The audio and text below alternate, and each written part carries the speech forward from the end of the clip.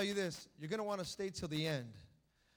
Not only when you think it's over, but I just want to make mention it's not over. I got something real special. Many people don't know about it. I talked to my wife about this yesterday, and she was in alignment with it. So I said, amen, praise the Lord. I said, as long as my wife's in alignment with it, praise the Lord. And also many other pastors, I've been talking with many of them. Two in particular, and you're going to be hearing. It has nothing to do with my message, but you'll see what I'm talking about at the very end. So if you're thinking, oh, service is over,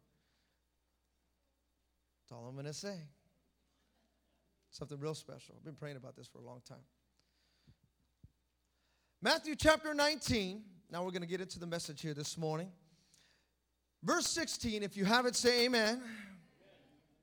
If you don't, get a Bible. Amen. Got to get one. Got to get one. I emphasized it last week. Got to have a Bible. Matthew chapter 19, verse 16.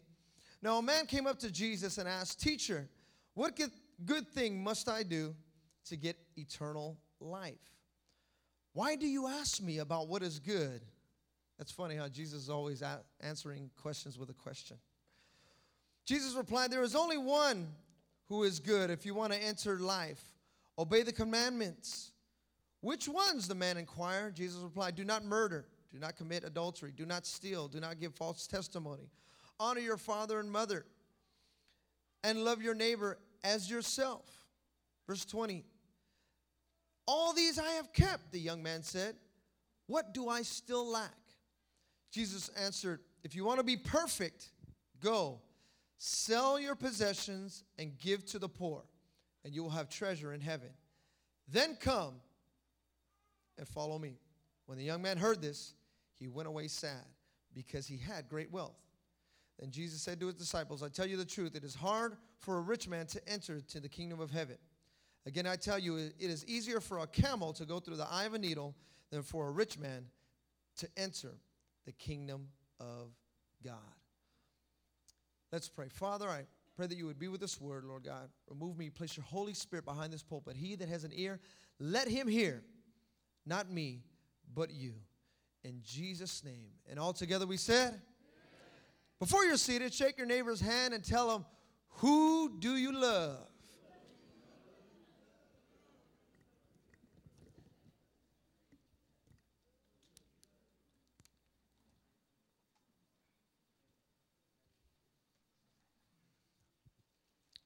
Then you may be seated.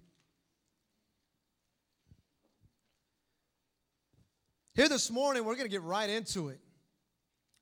We're going to get right into it. I pray it cools down here in just a little bit because it might get a little bit heated. But we're going to get right into this. Are you ready? Money. The moment you say that, everyone, oh man, here we go again. I'm going to bring it to you in a little different perspective here this morning. The moment we say this word, money, our minds begin to wander. It wanders even into dimensions that many of us cannot even fathom, yet we try.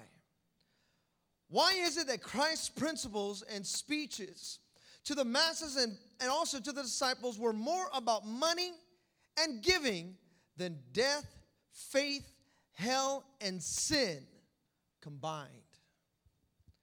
Let's read a few portions of scriptures just so you can see what I'm talking about. Luke chapter 16, verse 10. If you don't have it, I'm going to go a little fast through these. Hopefully we'll have them here up on the screen. Luke chapter 16, verse 10, it says, whoever can be trusted with very little can also be trusted with much. And whoever is dishonest with very little will also be dishonest with much. So if you have been not trustworthy in handling worldly wealth, who will trust you with true riches? And if you have not been trustworthy with someone else's property, who will give you property of your own? Matthew chapter 6, verse 19. Do not store up for yourselves treasures on earth where moth and rust destroy, where thieves break in and steal, but store up for yourselves treasures in where? In where? Where moth and rust do not destroy, and where thieves do not break in and steal. Verse 21 says, for where your treasure is, there your heart will be also. Matthew chapter 22, verse 15. If you're just writing them down and you're taking notes, go ahead and just write down the scriptures, and you can go back to it later on throughout the week or tonight at your journey group, 5 o'clock, pick one. Matthew chapter 22, verse 15 says, then the Pharisees went out and laid plans to trap him in his words. It's funny how Pharisees wanted to trap Christ with money. You ever notice how people always try to trap you when it comes to money? Oh, the church. Watch this. They sent their disciples to him along with Herodians. Teacher, they said, we know you are a man of integrity and that you teach the way of God in accordance with the truth. You aren't swayed by men because you pay no attention to who they are. Tell us then, what is your opinion? Is it right to pay taxes to Caesar or not? But Jesus, knowing their evil intent, see, there's something about money and evil, it just connected somehow. There's a root in there. There's a connection. We're going to be talking about it. Just be very careful with that. He says, knowing their evil intent, said, you hypocrites, why are you trying to trap me? Show me the coin used for paying the tax. They brought him the denarius, and he asked them, whose portrait is this? And whose inscription? Caesar's, they replied. Then he said to them, give to Caesar what is Caesar's, and to God what is God's. Even after that portion of scripture says they were in amazement. They didn't get it. What's going on here? Luke chapter 19, verse 8. Look at this. But Zacchaeus stood up and said to the Lord, look, Lord, here and now I give half of my possessions to the poor. And if I've cheated anybody out of anything, I will pay back 4 times the amount. Jesus said to him, today salvation has come to this house because this man too is a son of Abraham. See how even right here, finances and the salvation, see, a lot of times people, when it comes to money, they even ride their salvation on it. Matthew chapter 13. I still got more scriptures. We're going here. Matthew chapter 13, verse 22. The one who received the seed that fell among the thorns is a man who hears the word, but the worries of this life, look at this, but the worries of this life and the deceitfulness of wealth choke it, making it unfruitful. Luke chapter 16, these are the woes right here. Or excuse me, Luke chapter 6, I'm sorry. Luke chapter 6, verse 24. But woe to you who are rich. See, even Jesus had the woes before anybody else. You know, when some situations come up, you go, whoa, whoa, whoa, whoa, whoa, whoa, whoa, hold on. See, Jesus had the woes before everybody else. But woe to you who are rich, for you have already received your comfort. Now, in your own time, I want you to read that portion of Scripture, break it down. It's a very, very heavy portion of Scripture, even within the context of Luke chapter 6. Mark chapter 12, verse 41 through 44, it says, Jesus sat down opposite the place where the offerings were put and watched the crowd putting their money into the temple treasury. Many rich people threw in large amounts, but a poor widow came and put 2 very small copper coins worth only a fraction of a penny. Calling his disciples to him, Jesus said, I tell you the truth, this poor widow has put more into the treasury, more into the baskets, more into it than all the others. They all gave out of their wealth, but she, out of her poverty, put in everything, all she had to live on. And there's many more portions of Scripture where Jesus, these are just out of Matthew, Mark, and Luke, the portions of Scriptures that I just read, just a few. There is so many portions of Scriptures on finances that not just Jesus talked about, but all throughout the Scriptures. And when it comes to money, people get funny.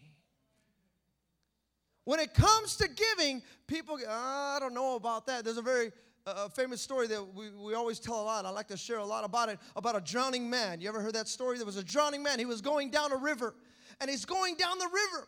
And he didn't have much time to get saved. But as he's going down the river, the rescue workers, they saw him. And as they went, they said, okay, we got to rescue this man. So they tied the rope around the first rescue worker. And he said, okay, I'm going to get this guy before he's come down. And so he's meeting him down the river. And he sees the man, and he's coming. And he says, give me your hand, give me your hand. And the man drowning just kept on going. Then the second rescue worker said, man, I got to get this guy, because if we don't get him, he's going to die. He's going to go off the waterfall over there. We got to catch him. So another rescue worker ties a rope around him. He sees the man coming down the river. The river's just rushing fast, going fast. And then here comes the other rescue worker, says, give me your hand, give me your hand. And the man's going down, and he just keeps on going. Then finally, a third rescue worker snaps to it, says, oh, I got it. Ties a rope around himself, sees the man coming down. The river's about to go. He's the last resort. If he doesn't catch him, that's it. He's dead. He's gone. The man is drowning. He's going down. He's going down. And the man says, take my hand. And the guy then takes his hand, saves himself. Because it's so funny that men and women, even when it comes to drowning, they'll still won't give up anything. They won't give up anything. Give me your hand. I ain't giving you anything. I don't care if I'm drowning. Come on, give me. No, I ain't giving you nothing. I don't care who you are. Yeah, I may be drowning, but at least I'm going to drown on my own. I'm going to die on my own.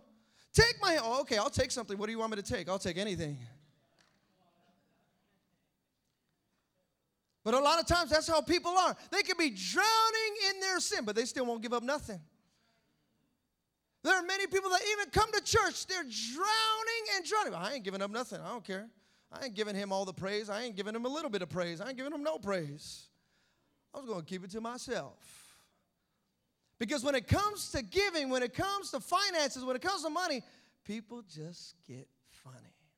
And yet the scriptures talks about it so much when it comes to finances and giving. I like what Alexandre Dumas Phil said. He said, do not value money for any more nor less than its worth. It is a good servant, but a horrible master. Oliver Holmes said, a man is usually more careful of his money than of his principles. Ooh. I'm going to say that one more time. When I read that, wow. Oliver Holmes said, a man is usually more careful of his money than of his principles. Now, when I heard this, I said, man, there's something really caught my attention. Something that I've always heard. You ever heard about the lottery winners? You ever heard about those? I checked it out. I studied on I did a little research on the lottery winners. And these were some of the findings that I had found. A person by the name of Kelly Rogers blew a 2003 United Kingdom lottery jackpot of $3 million on shopping, cocaine, friends, and breast augmentation, and told reporters that 2 years ago, she was working as a maid. She blew it all, blew everything, and now working as a maid, no more. Another person by the name of William Bud Post squandered his 1988 Pennsylvania prize of more than $16 million on houses, vehicles, and bad businesses before going bankrupt and serving time for firing a shotgun at a bill collector. Then he passed away in 2006. Now, are these outcomes rare? Actually, a recent study in Florida of the lottery winners suggests that this is not rare. Economists at the University of Kentucky, University of Pittsburgh, and also Vanderbilt wanted to answer a public policy question. What happens when individuals in financial trouble are given large lump sums of money?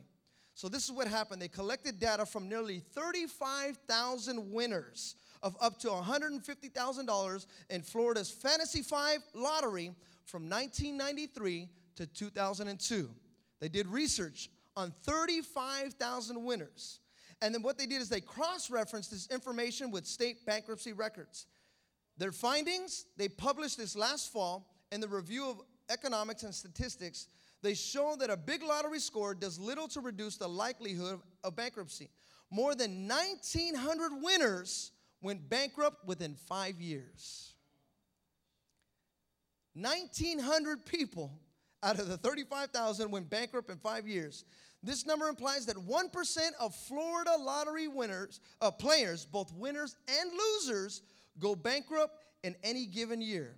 And they about double the rate for the broader population during this study period. In other words, outside of Florida, it was even double that. Many people believe if I just had money, I would be perfect. I'd be just fine. The Bible says in 1 Timothy chapter 6, verse 10, it says, for the love of money is the root of all kinds of evil. Some people eager for money have wandered from the faith and pierced themselves with many griefs. I answered this question many times before, and I'll answer it again. A lot of people say, well, how much money can a Christian have? As much as you don't love. The problem is many people, they love money way too much. Many people love money more than they love principles. When it comes to finances, like, oh, just relax. Shh, gotta be quiet. Okay, let's yell Jesus. Okay, Jesus, Jesus, money, money. Oh, shh, gotta be quiet. See, the Bible even connects money to your faith. 1 Timothy chapter 6. Many have wandered from the faith because they were eager for money. I gotta have money. If I ain't got money, I'm not living. I want you to know something. You can live without money. You can. You can live without money. And we're going to be talking about that right now. See, how much money can you have? As much money as you don't love. See, the one thing that you and I need to understand is that the enemy knows that a big weapon that he has is money. Now, money itself is neutral, but the enemy knows this. And so what does he do? He targets it and he uses it against you and I. So what does he do? The moment we come into church, we say, oh, man, okay, that's it. We got to be very, very careful. Now they're picking up money. See, they're picking up money. And all of a sudden, he starts putting thoughts in your mind. Starts putting stuff in your mind. The enemy wants to take out your money through your mind. Through your mind.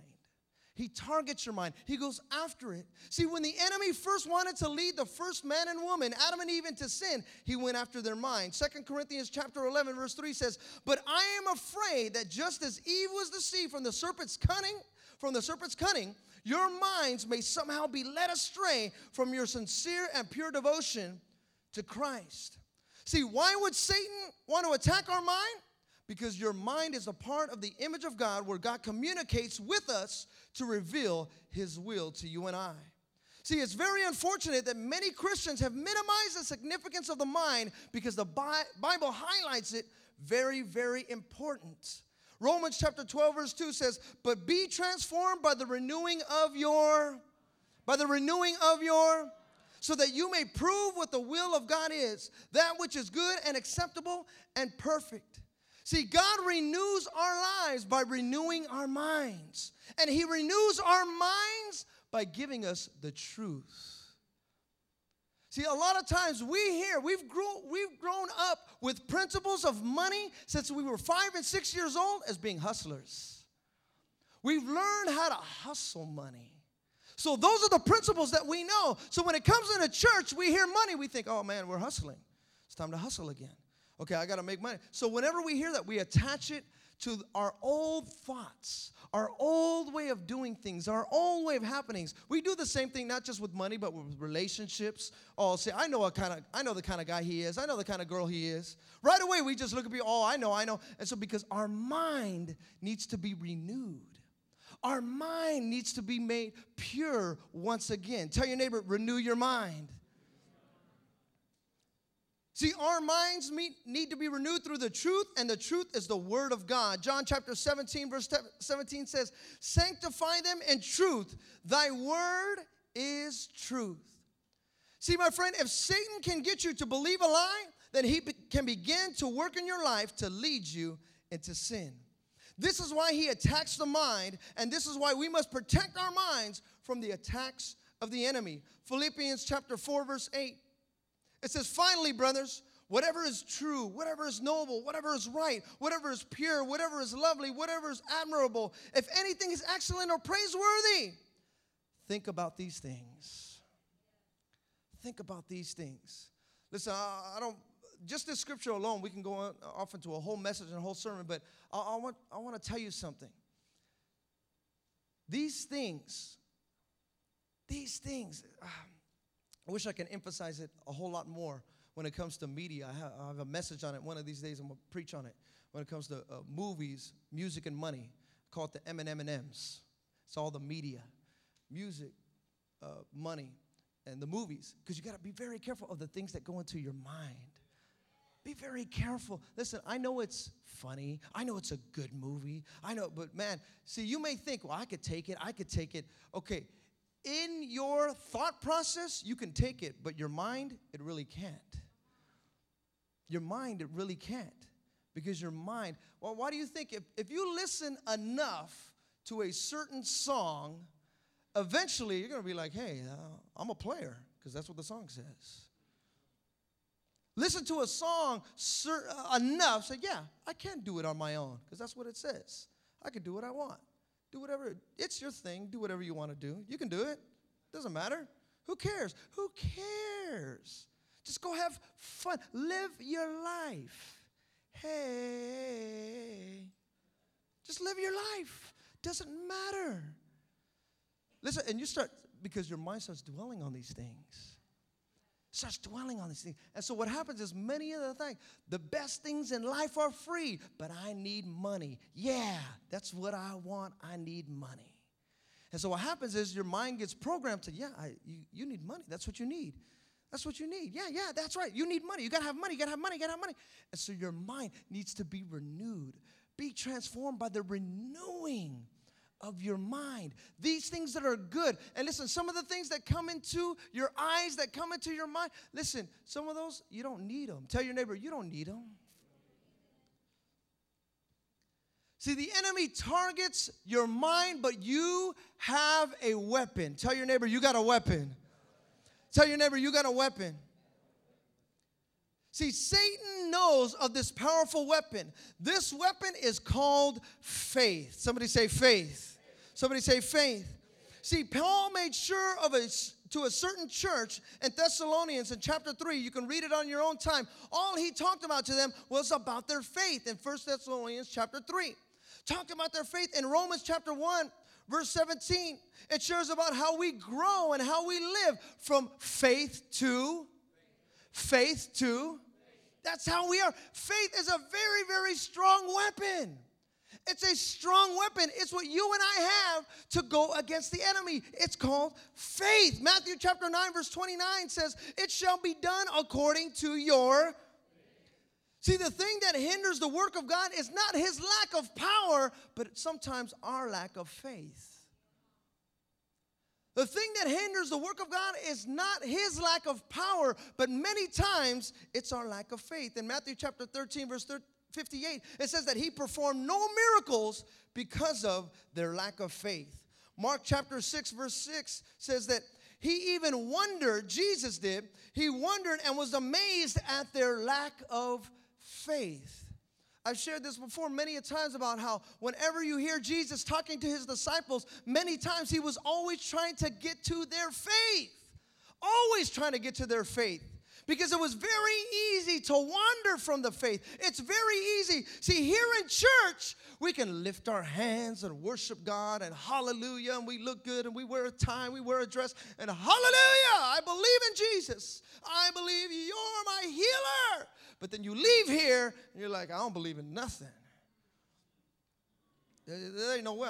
I mean, I know I can lift my hands, but look at this bill. I mean, look, there's no way faith. Come on, faith. Because you leave here and it's very easy to wander from the faith. So that's why whenever Jesus was around his disciples, he was always trying to get to their faith. When he's in the boat with them, he turns around, rebukes the winds and the waves, and then he tells them, you of little faith. He was always trying to get to their faith. They said, Jesus, show us a sign. He says, how do you not still believe? You've been with me. Do you not have faith? You've been with me. You've been here. He was always talking to their faith. It's because faith is a very strong weapon.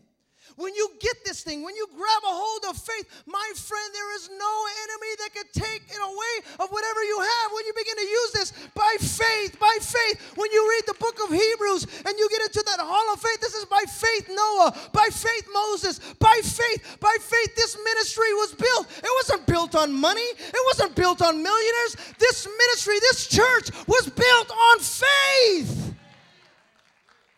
By faith Moses, by faith Abraham, by faith Noah, by faith David, by faith Samuel, by faith Pastor Stephen Josie, by faith.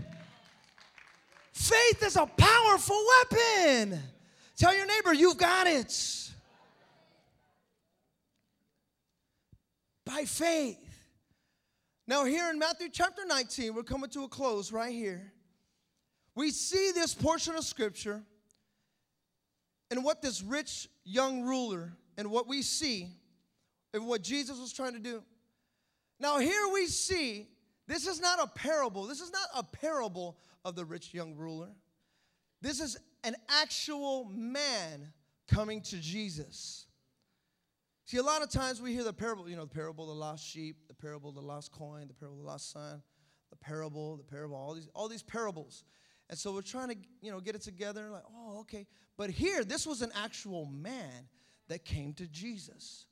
He didn't understand something. He didn't get something. So when he came here to Jesus, this was an actual happening that took place right before him. This took place right before Jesus' youth group, his very own disciples. See, the issue that came up was the idolizing of wealth and the lack of compassion for the needy, and Jesus recognized this. He saw a young man ready with a do-it-yourself religion. There are so many people today, even in Christianity, that are in the do-it-yourself religious routine. Now, some of you may say, well, what do you mean, do it yourself? Many phrases that you hear within the do-it-yourself religion, you'll hear like, well, at least I'm not like her. At least I'm not like him. And what happens is you feel yourself better than her. See, look, my suit is more expensive than his. Therefore, I must be a leader. I have to be. My car doesn't break down as much as his, but it breaks down a little bit. It's okay. And so what happens is we start comparing. And that's that do-it-yourself. I can fix it. Oh, okay, that's all I have to do? Great. That's all I must do? Oh, okay, great. I just have to be better than her? I just have to be better than him? And that's what was happening right here, this do-it-yourself religion. It becomes so religious in movement that there is no joy in action. See, many people are still in bondage in their hearts because what happens is a tithe becomes a tax. When it comes to giving, tithing no longer becomes a joy. It no longer becomes an act of worship. It becomes, I got to come and pay my heavenly tax.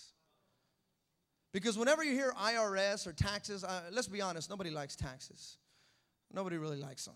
We're figuring out ways to get out of taxes. Like, I don't want no taxes. Now, some people, we can live with taxes. We're all right with it because we have to. But whenever you hear that word tax, especially when you go into a place and you want to buy something, you say, oh, okay, it's $5.99. Okay, how much is that with tax? Right? Okay. If I want to pay $599, how much is the tax? Come on, be honest, what's the tax? Because we want to know. I'm like, okay, all right, because I know it's not $599. I actually have $599, but you're going to tell me tax, and then I'm going to get mad, and then we're going to have a conversation, and this is not going to be very pretty. Right? Because that's what taxes does. It's like, Well, the funny thing about it is that that's how many people perceive the tithe.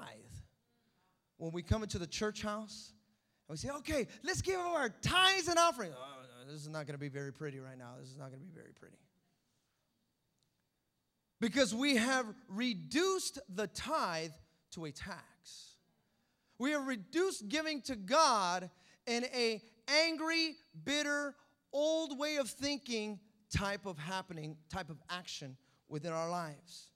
Many people still have this bondage within their heart that you are only blessed if you give this much. If I give this much, then I'm going to be blessed. Okay, I'm going to give this, and then I will be blessed. When you read it in the scripture, there was a widow woman that we read earlier that gave only a mite. Another man, Zacchaeus, gave back 4 times what he felt was even needed. When you read these portions of scriptures, it doesn't necessarily say that these were even tithes. It just says that they gave. They gave. That to me, as I was reading these scriptures, I read it up and down. I read commentaries up and down. It doesn't necessarily say that it was a tithe. It just says that they had given. And yet Jesus did not reject their amount.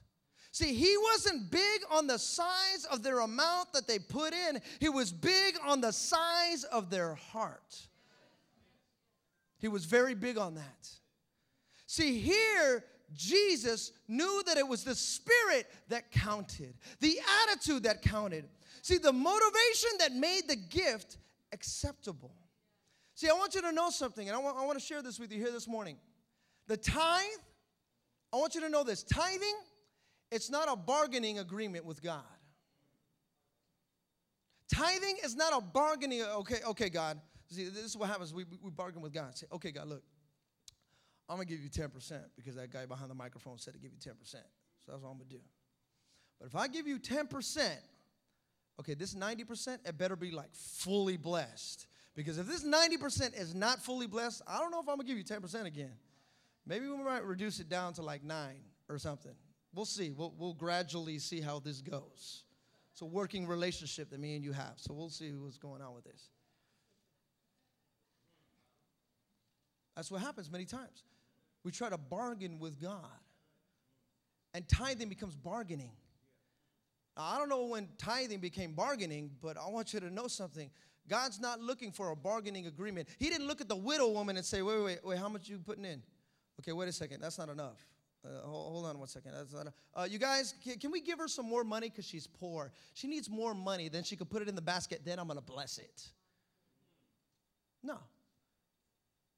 Matter of fact, he used this little woman to spiritually check everyone else. She used her. He used her to check them all. Because it wasn't out of her wealth. It was the attitude, the spirit, the joy, the motivation that came with it. That when we give, we don't give out of, oh, man, I got to give this 10%. Oh, man, I guess I'll do it. Listen, I want you to know something. This is a personal thing. I remember a couple of years ago, and I've stuck to this. Years ago, they said, man, you should give your tithes online. And I went, Now, listen, for those of you that give your tithes online, praise the Lord, amen, be blessed, hallelujah, more power to you. Keep doing it. But me personally, I just have a personal thing. This is my personal philosophy, okay? I don't want you thinking this is biblical. Philosophy that I believe when I give, I don't want to give my tithes. Now, I'll give other stuff, but I don't want to give my tithes with a click. I don't give my tithes with a click. I give my tithes when I come to church, and because I want it coming from my heart. I want it coming from here. And I'll say, I want to give with worship, with a good attitude. Because I know that sometimes, and I'll be honest, sometimes when you're in front of a computer, you don't have a good attitude.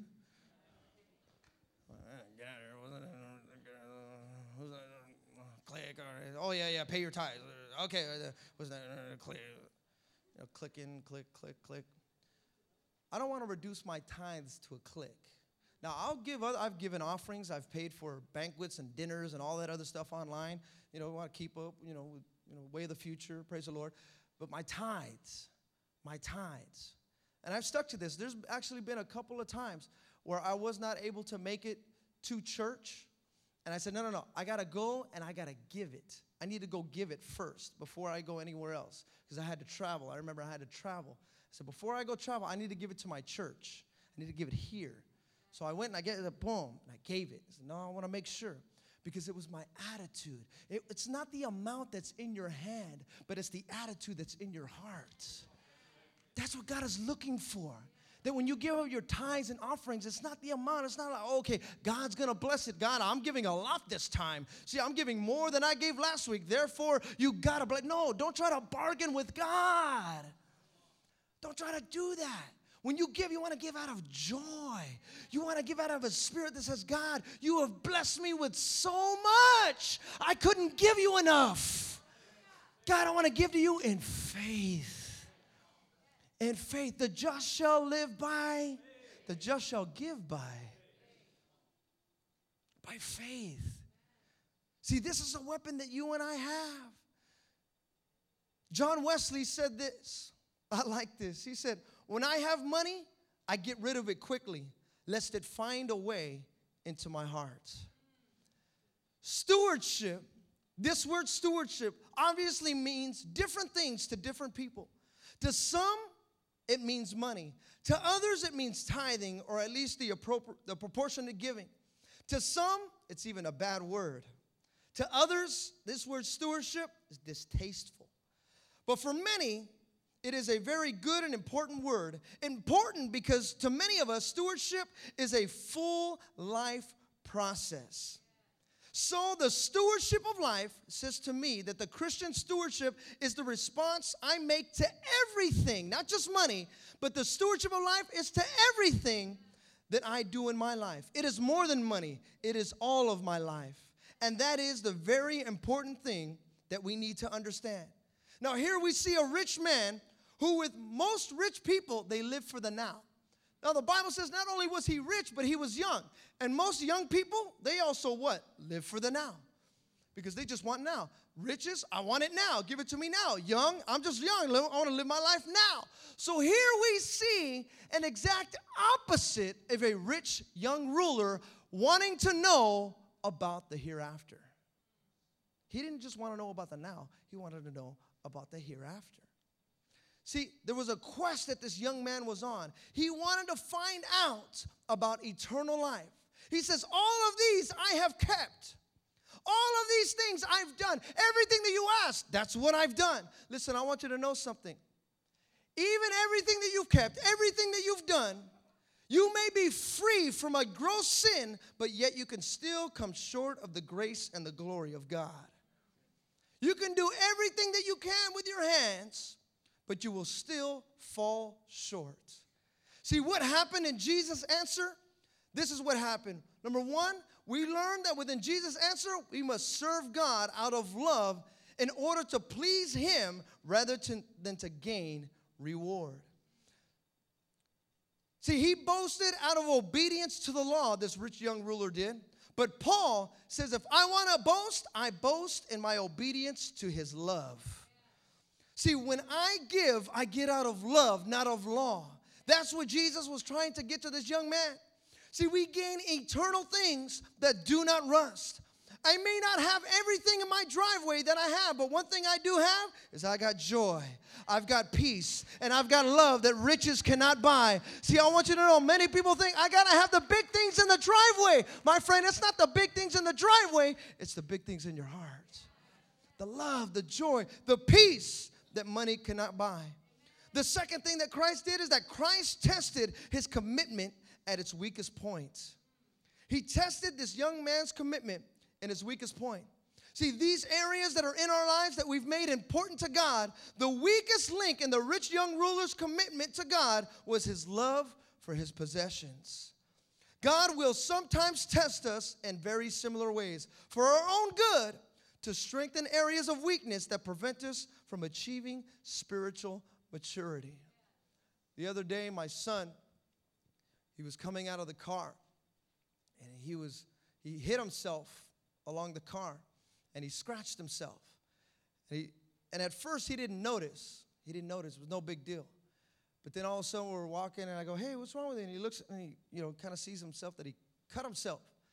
And he looks and goes, oh, my, now it's like, now it's time to cry. I see the blood. And I looked at it, and I go, Stevie, it's okay. He goes, no, I'm bleeding. I go, like, 30 seconds ago, you didn't even notice. But now that you see the blood, oh, my God. So I said, Steve, come here. So I got him. I said, come here. Look. I cleaned it off real quick. And then I went, I go, is it better? He's like, yeah. Oh, that's right. Daddy's got powers.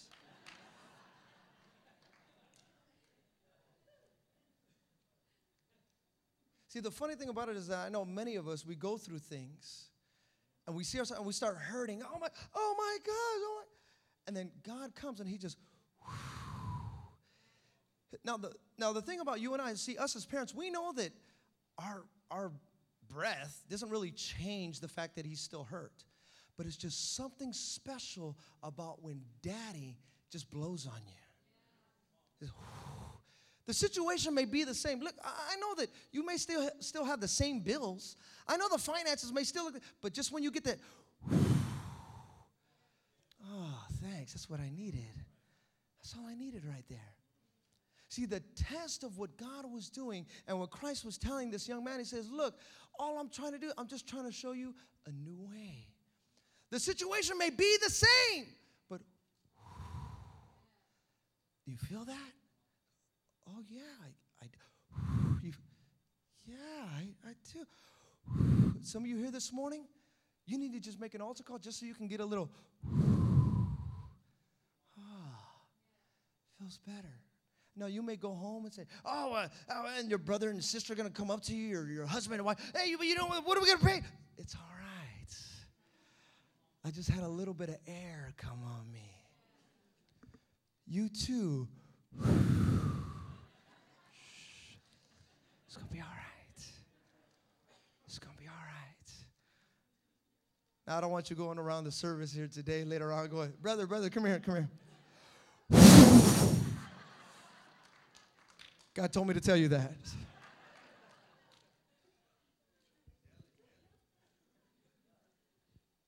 But the third thing and the last thing that we see here in this answer, and I'm coming to a close right here, is that we must learn the lesson of giving to those that are in need. Giving to those that are in need. He was told, this rich young ruler was told, that he would have riches in heaven if he distributed his wealth to the poor by giving generously. See, the one thing that I've learned as it comes to the piano here this morning, one thing that I've learned is that we must develop a good eye to giving to those who are in need. Developing a good eye. The perfect illustration I could think of for this is that when I was younger, I started learning how to play baseball when I was very young.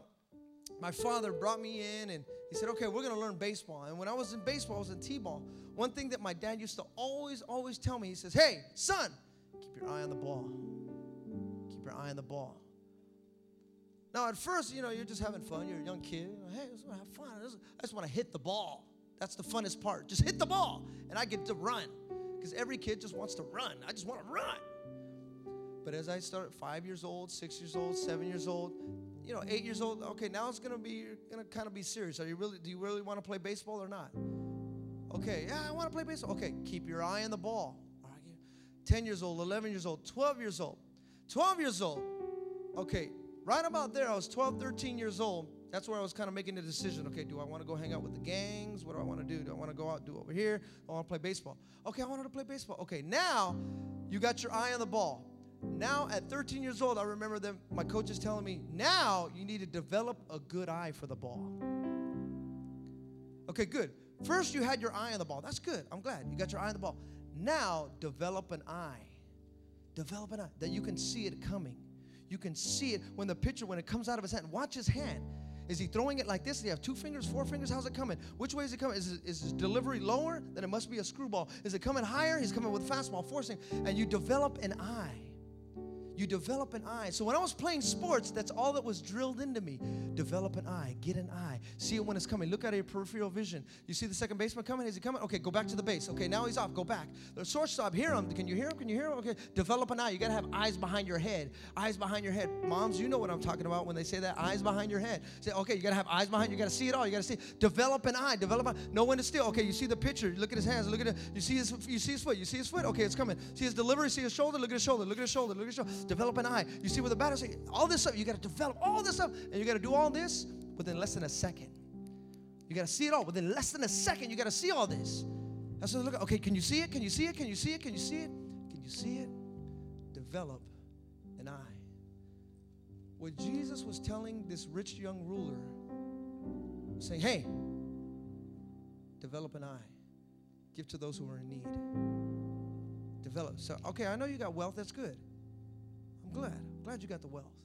He didn't even rebuke him for maybe how he got his wealth. He didn't tell him that. He said, no, what you have, okay, now give it. Give it. The Bible says he went away sad. Because what happened was Jesus was trying to get that bad out of him and wanted to get the good in him. Develop the good. The possessions had him. See, he hadn't developed an eye. Jesus was trying to get him to develop an eye. Develop an eye for those that are in need. See, some of us, we do have an eye. We have a good eye. But to actually act on that eye, that's where Jesus says, now I want you to act on it. When you see those that are in need. I have a man by the name of Michael now that I see every time I go to Lucky's. I see him every time now.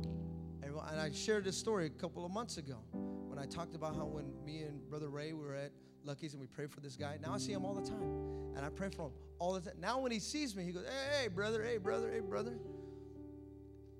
I go, I'll get you some food. He goes, yeah, I'll be right back. I'll be right back. I'll pray for you. Because I want to make sure that my eye is sharp. My I have to stay sharp. I have to stay sharp. I have to stay sharp. That's what Jesus was trying to get to the disciples. That's what Jesus was trying to get to this ruler. Hey, give to those in need. Give to those in need. Give to those in need. Give to those, and give generously. See, I believe that as a Christians, that is one of the true hallmarks of a Christian, is that we give to those that are in need. Not based out of, I have a lot of money, therefore I can give. No, what God has given me, I give. See, a lot of people think, if I had a lot of money, then I can give. That's all. I need a lot of money first. No, you need to develop an attitude of gratitude through giving first. Then God will bless you with what you need. See, it's the reverse in the kingdom of God.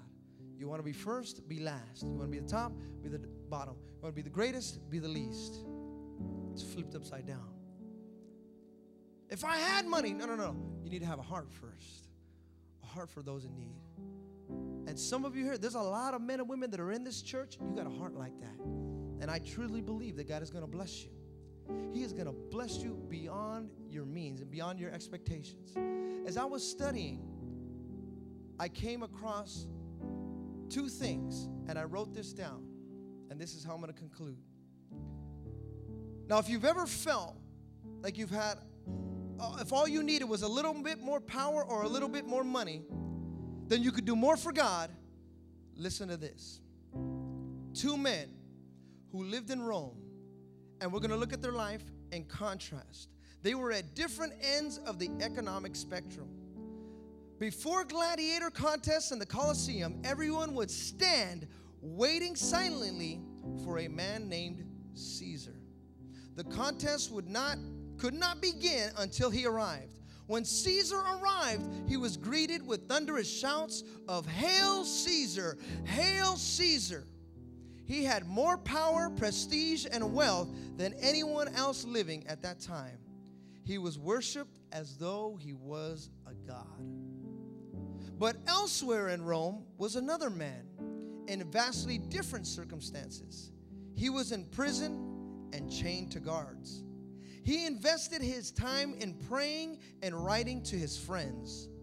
His name, the Apostle Paul. One man lived in an extravagant palace. The other lived in a dingy prison.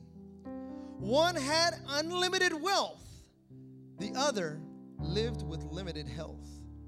One was the center of attention. The other was virtually ignored. But almost 2,000 years later, people around the world recognize which of these two men that made an eternal, important contribution. They named their children after the prisoner, and we name our salads after the emperor. Being used by Christ in a significant way has nothing to do with high position or great riches. It has everything to do with a willingness to allow Christ to become our Lord. Many people think, man, if only I had people shouting my name, people praising me, if only I had this much money, I would be well off. Well, there was a man shackled in prison that nobody shouting his name. Matter of fact, probably people didn't even know his name.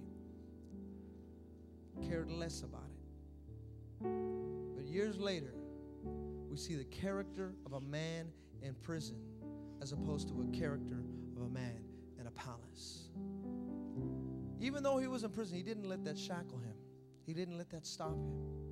They said, I don't know what situation you're in, but if it didn't stop Paul from being in prison, I'm pretty sure that it shouldn't stop us from where we're at, what situation we're going through. They said, don't let the tithe bondage you. Say, oh, man, oh, man, money, And all of a sudden, they just,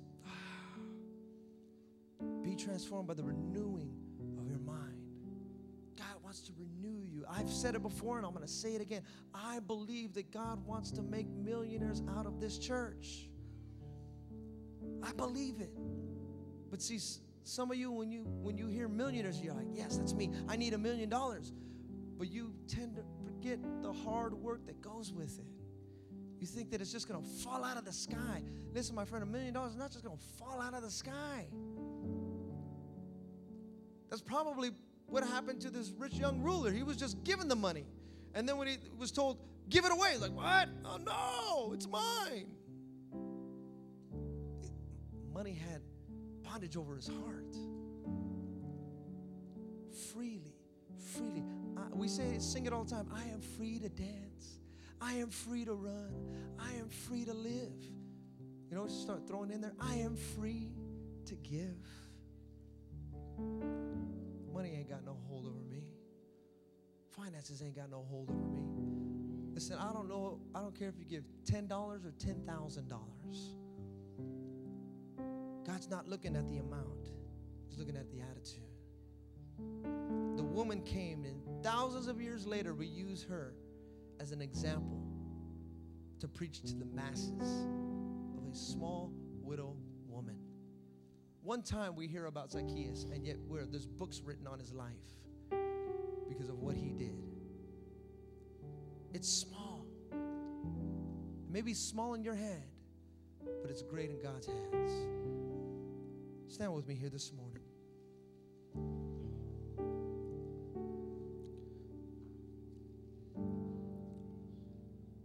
I'm going to make 2 altar calls. But first, what we're going to do here is we're going to pick up the tithes and offerings. Many of you thought, they didn't pick up tithes and offerings. Now, if you probably thought, woohoo! Yeah.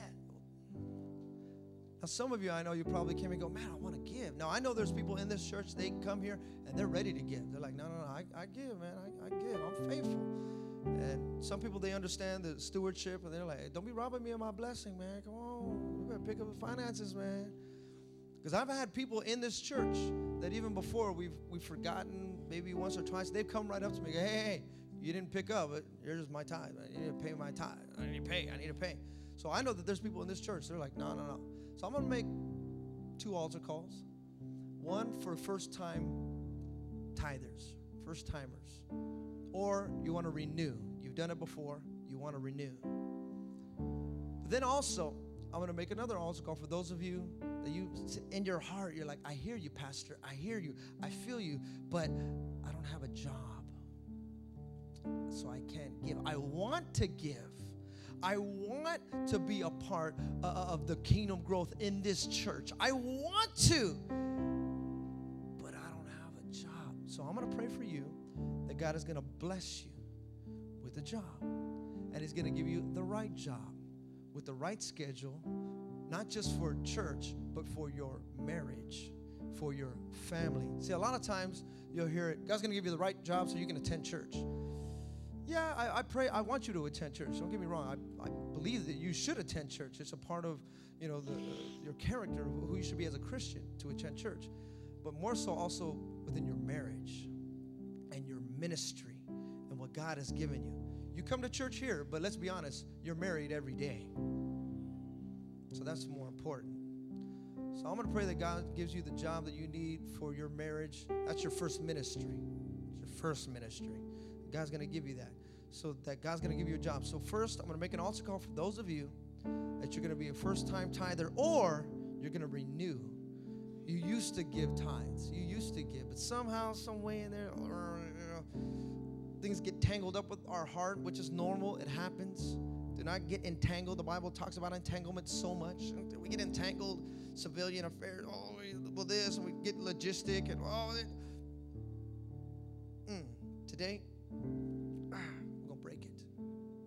We're going to break that. Faith. I believe it.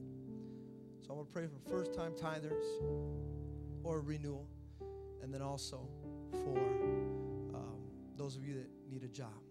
Bow your heads with me, and I want to pray first. Father, I pray right now that you would touch the hearts and minds, the bodies and souls of this church. Be with them right now, Lord God. Bless them according to your word, according to your will. Strengthen them in everything that is needed for the kingdom growth here, Lord God. Young and old, mother and father, son and daughter. Bless them. Bless the marriages of this church, God. Grow them in faith with each other and with you. I thank you, Lord God, and I praise you. In Jesus' name, amen. If you need a tithing envelope, go ahead and lift your hands. The ushers and usherettes will see that you get one here this morning. Just remain standing with me. We're not quite over yet. I want the ushers and usherettes to go ahead and... Now, before I gave an altar call of a couple of months ago, we talked about the giving. But today, I just don't want you just to put something inside the envelope and say, all right, I'm going to give this. That's good and that's great. But also, this is more of a lifestyle message as well. You see those that are in need, I want you to start developing an eye. Start developing an eye. But here, you got to start developing. This is where you develop. You develop in training. And this is where it is, right here in church. Right here in church. Some of you start with $5. Okay, I'm going to start giving $5. I get $50. I'm going to give $5. I'm going to do it. I'm going to do it. I get $100. I'm going to give $10. Start developing it and training it right here. If you're making out a check, write it out to Victory Outreach, and we're going to be sure that it goes towards the designated funds that it needs to furtherance the kingdom of God here within Victory Outreach Church. Let's sing this song before we pick up the tithes and offerings. Jesus at the center of it all. Hallelujah. If you have your offering, go ahead and lift it. Jesus at the center of it all. From beginning to the end, it'll always be, it's always been you, Jesus. Jesus, Jesus at the center. Jesus at the center of it all. Jesus at the center of it all. From beginning to the end, it'll always be, it's always been you, Jesus. Jesus, Jesus, Jesus, and Jesus. Thank you, Jesus. Praise you, Lord. Raise your offerings. Father, I pray that you would bless the giver 30, 60, and 100-fold according to your word and according to your will.